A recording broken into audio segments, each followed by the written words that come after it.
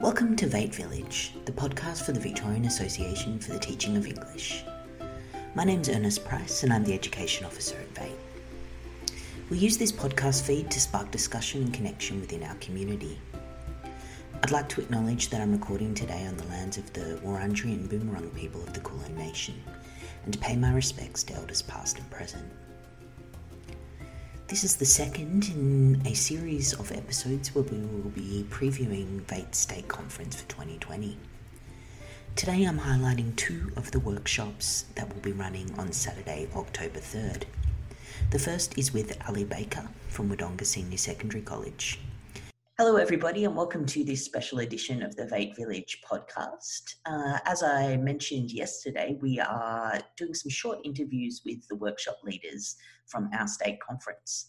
So the state conference theme this year is because survival is insufficient. Of course, a great quote from the very prescient Station 11 text, which I have recently had to reread, and it was a bit of a horror show to read at this time, to be honest.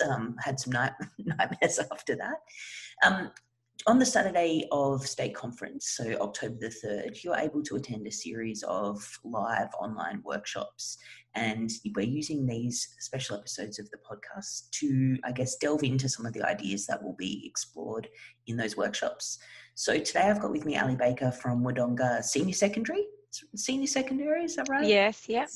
And her workshop session for the Saturday is entitled Scaffolding Tasks and Providing Accessibility Without Sacrificing Rigour.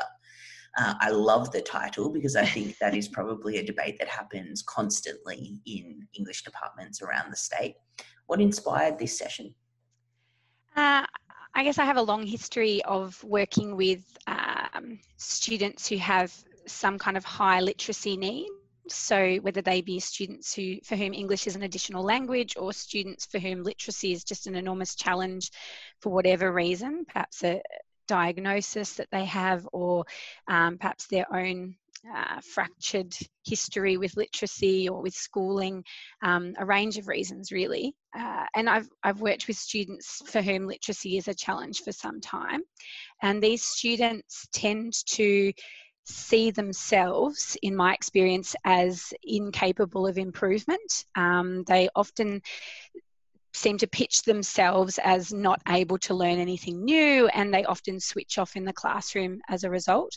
But I've taught in a range of school settings where if you intervene, if you come up with the right strategy or the right intervention, then these students can have a small aha moment where they do learn something or something clicks for them. And when they have that experience, that can foster a small inkling that maybe they can have longer term improvements. And so I guess it's about believing that those students who we've always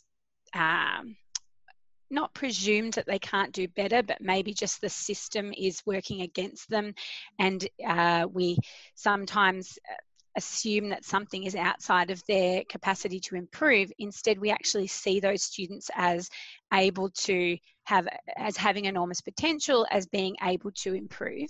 And if we just find the right way in, or the right strategy for that student. And so I think rather than dumbing down the text choices or dumbing down the tasks that we offer to students, we want to embrace rigour.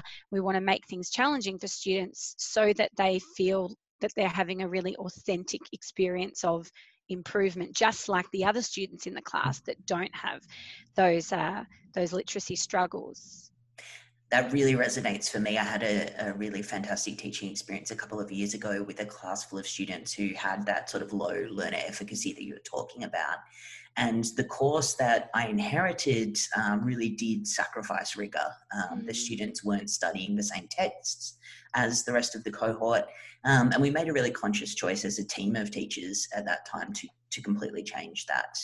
And it really was one of the most rewarding experiences for me. And the data showed that they improved at the end of the year, but what was much more rewarding for me was that, like you're talking about, just that feeling of confidence that you watch grow.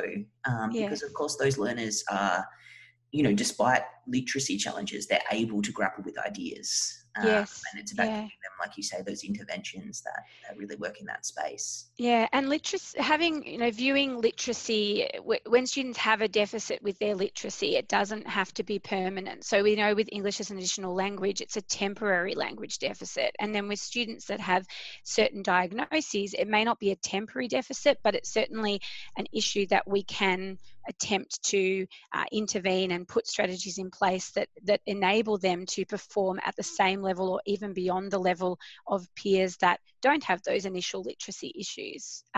It's just finding the right strategy or the right intervention for each of those students. So the session will aim to sort of hit students at when they're reading texts, how can we ensure that all the class are accessing those texts at an equal point or have equal accessibility in the texts that we choose, and making sure that the language of our instruction is diversified to make sure that all the students can tune into the text and have what they need to get through that text.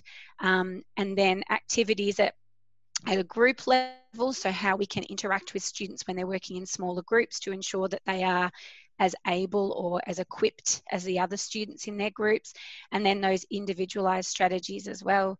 And I guess part of the inspiration was that I think often schools, there's the answer to students that have high literacy needs is that we will work with them one-to-one. And I just don't think, even though that might be the dream, I don't think that most schools have the funds or the time or the teaching staff to be able to offer that to all of those students that have those really high literacy needs. And what we really need is for all teachers to be able to develop a repertoire of skills so that they can cater for every single student in their classroom with a range of strategies, or do their best to anyway. Absolutely. I can see so much in this session. I'm just thinking of myself and some of the classes I've had throughout my career, whether it's students who are EAL but in a mainstream English setting, either because they've exceeded the allowable number of years or what have you, yes, or in the junior years. And of course, in every classroom, students with those literacy needs. So I think it's going to be an extremely practical session for all of those people who, like myself, have often sort of sat there wondering how to best serve students. And I think what you've just outlined is really being the most effective classroom teacher that we can be in terms of catering for every single student before us. So it's really exciting. So if people want to sign up for your session, all they need to do is jump onto the VATE website and begin the registration process. They can email me for some more information. My address is educationofficer@vate.org.au. Thank you so much, Ali, for joining us today on the podcast. And I really encourage people to sign up for your session.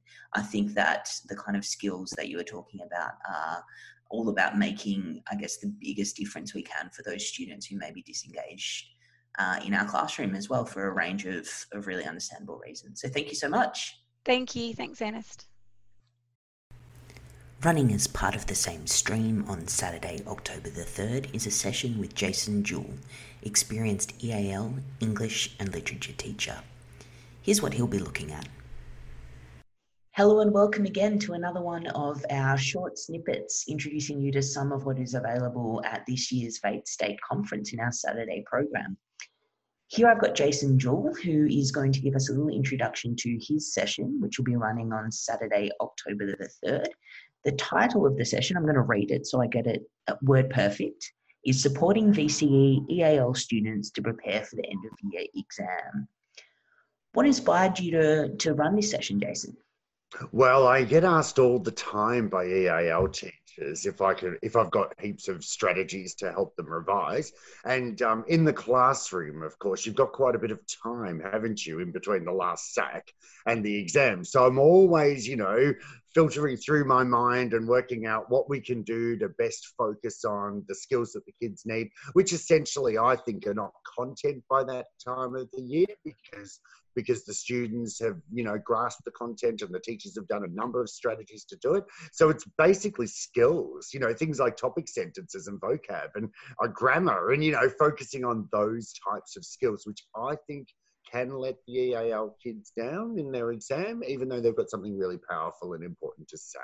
Yeah, so I just want to enable teachers to give their students as many strategies as possible to lift their scores in that final exam. That's all. Yeah. Fantastic. And I think, you know, that revision period is so anxiety fueled for both students and teachers. So it sounds like this session is going to be great for get those practical how-to sort of strategies to get students where they need to be by the end of the year. And everyone's tired by that time of the year, Ernest. Do you know what I mean? So, you know, especially this year. Yeah, I think this year's just exceptional as a year, obviously, you know, and teachers will be struggling, I think, to find different ways to present the material. So hopefully I can give teachers some of those ways, you know, and that will help their students improve their skills before the exam, which will be good, yeah? Yeah. Fantastic. Well, if you like the sound of Jason's session that's going to be running at State Conference, please visit the VATE website to sign up. I think you can see Jason's infectious energy that comes through in every presentation that he does. And I think we all could use some of that, especially in the lead up to exams. So jump on the VATE website, register today, and you can attend Jason's session as part of that Saturday of the conference. Thanks so much for your time, Jason. Thank you so much to Ali and Jason for sharing an insight into their State Conference sessions with us today. If you'd like to book for those sessions, jump on the VATE website for more details. As always, rate, review and subscribe to this podcast wherever you're listening. If you've got some ideas for material we can cover, we'd love to hear from you. Connect with us on social media or email me at educationofficer@vate.org.au. Stay safe.